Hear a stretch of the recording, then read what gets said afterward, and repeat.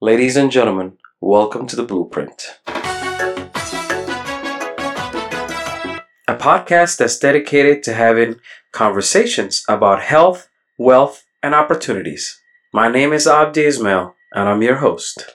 This podcast was created to provide the platform to spread, educate, and teach people the means to attain financial freedom and well-being.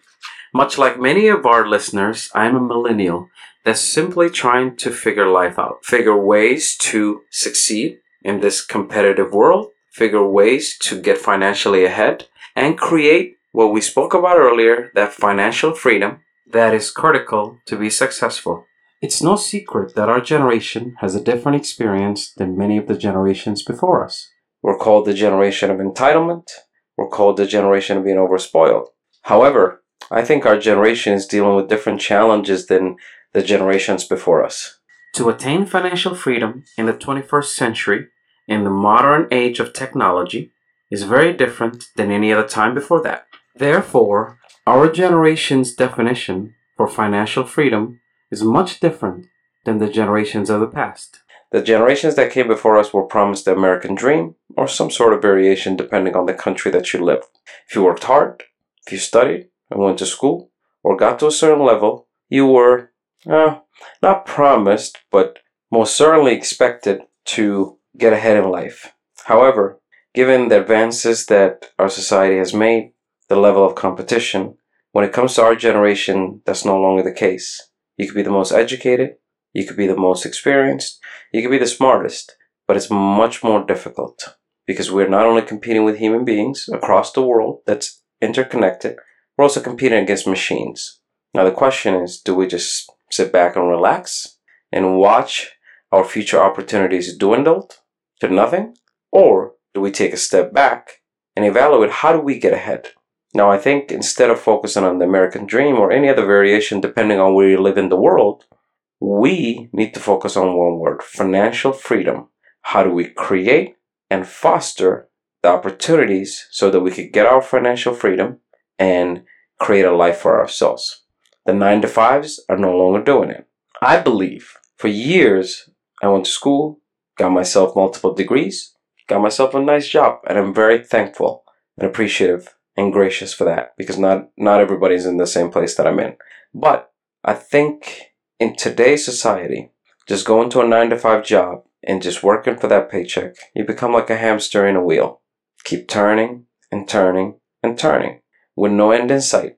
But I think there are opportunities for us. We just have to get better at identifying those opportunities. Like for me, one of the things that I've been focused on the last few years is instead of just working a 9-to-5 job and relying on that paycheck, I have been trying to take the entrepreneurial road, which is a very difficult road.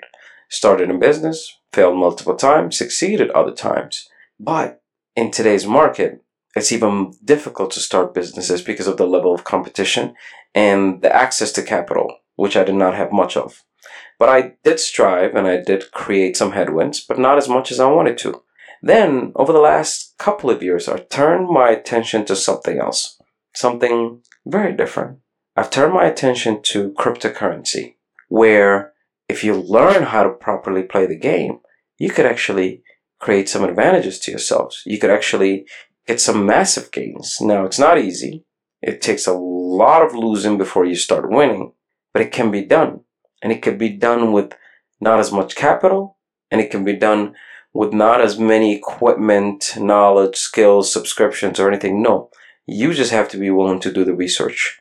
Well, for me, about a couple of years ago, maybe a little bit before the pandemic, I was a little bit curious about cryptocurrency, but I didn't believe in it, just like everybody else didn't. However, I heard all these gains and I've seen these people in commercials say, oh, I invested $20 and got 100,000 or whatever it was. Of course, I'm exaggerating, but you get my drift. I was like, no way, that's a scam. No way. That's impossible. How do you go from that little to that much?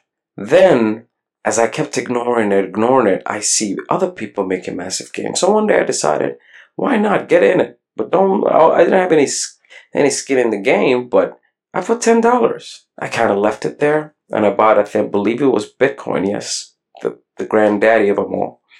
And long and behold, I forgot it there for about a couple of years, turned into $400. $10 to $400. Now that's a massive gain.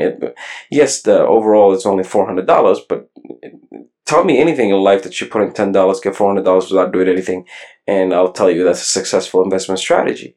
Then I thought to myself, why in the world didn't I put $100, $1,000? That could have been $5,000, $10,000, whatever the ratios or the gains would have been. And I thought to myself, I need to learn. Because I'm one of those people that doesn't just sit back and relax and just blindly walk into something. No. I like to do my research. And in getting into crypto, I did my research, and there's a lot to learn. There's a lot of unknowns, and there's a lot of variables in play. But I learned the basics. And luckily for me, what helped me was my experience in financial industry or the financial system, because I was an undergrad in finance. I do have an MBA in business management, and I have been working in the financial market, in the financial industry, not markets, for over 8-9 years now. So I do understand the basics of what is an investment, what's a safe investment, what's a risky investment, what are the booms and the busts of the market, what are the influences of the central banks, what are the influences of retail investors versus institutional investors, and things like that. That side of it I understood well. But the other side of it is where crypto is so different, even though it's still the same game. The same variables apply, but there's few more that you have to learn. And I'm just giving you, for example, centralized versus decentralized, wallets versus exchanges, ERC tokens versus Binance BNB tokens, stable coins versus blue chip coins versus what we refer to as crappy coins, which is actually where the most gains are. When is the right time? The bull market, the bear market. Of course, there are a lot of other lessons or things that had to be learned, but they can't be learned all at once. So I consulted with one of my friends who at that time started investing into a token that's now famous, but at that time nobody really knew. It was called Shiba Inu. Shiba Army, of course, if anybody's listening. And he made a lot of gains. I mean, I'm not talking millions, but thousands. And I'm like, okay, let me put a little bit in there. I put a little bit in there. And luckily for me, I put it in after its initial pump when it went down. Because I understood one thing about any market and all markets, whether it's stocks, bonds, derivatives, real estate, don't ever buy at the peak. You take that advice from Warren Buffett, which is buy low, sell high. And by taking that strategy, I kind of looked at it. I saw it down like almost 90%. I was like, okay, I'll buy. I put a little bit in there. I kind of waited about 2 months. It went up, and then another month or two, it went up, and another month or two, it went up. And all of a sudden, my initial investment 10x, but 10x in a way that if you put in $100, you make $800, or $900. Not in a sense that I put in 10,000 and 10x that to 100,000 or more. That wasn't the case, but it was much simpler than that. I started up a little bit. So then I was like, okay, let me wait till it goes down a little bit more. It did. I bought a little more. Okay. And then I was like, okay, another finance lesson that I've always kept with me is you diversify. You don't put all your eggs in one basket. So one of the things that I did then, I was like, okay, let me find another token. And I'll talk about this in probably future podcasts, but one of the things that crypto has, and one of the great lessons that you will learn is there's something called a gas fee or a GUE. If you buy an ERC tokens, and then learning the difference between ERC tokens and Binance tokens, which would be another, I'll probably talk about it one day in length. Like I said, I'm not trying to teach anybody, but I just want to talk about my journey. And all of a sudden, I got into a token called Wolverine, got into another token called Saitama, got into Ethereum itself, got a little bit of Bitcoin, because Bitcoin is very expensive, especially because it already made a lot of gains. It's 40% of the market. It's the biggest one, so of course it's gonna have the biggest market cap, things like that. And then all of a sudden, I started learning the game. Every day I learned a little lesson. And I'm one of those people that if I deep dive into any topic and take my time, I will learn it. I will put in the minutes, the hours, the many YouTube videos, the many articles online, and read about it and learn more. And all of a sudden, I started to see the picture. Because at the beginning, you're not going to see the full picture. You were kind of like a child that's walking into a store, or just, it's a game that you don't know anything about. But I was able to leverage the knowledge that I had from my schooling and from my education, of course, and my experience within the financial industry. I started to see the similarities.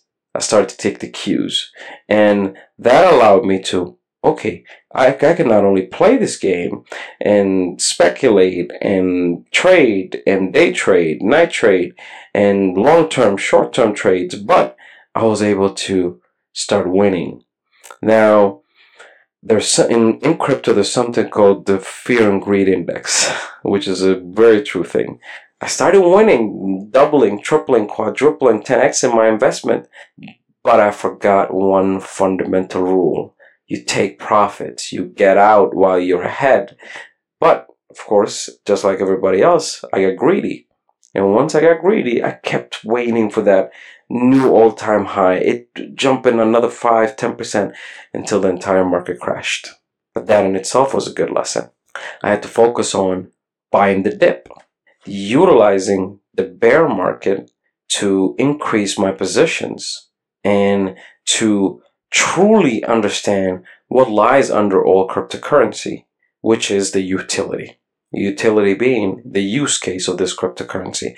If something has no use case, even if it's doing great today, it will disappear tomorrow because it has no use case. But if something, I'll give you an example, Apple is a company. Apple's use case is they make phones. So if all else fails, they're going to make their phones, or they're going to make their iPads, iPods, and MacBooks and whatever. So if all else fails, their stock price or whatever, they still have their core products line that they could rely on.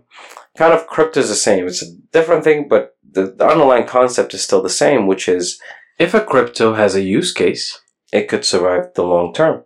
Well, now that you've heard some of my journey in crypto, which I'll be, I'm sure, talking about more in episodes to come, I would like to tell you what some of the focuses for the future episodes of this podcast will be. They'll be focused on keys to financial freedom, as we mentioned multiple times, market updates, and general financial news. Thank you for listening, and see you soon in episode number 3.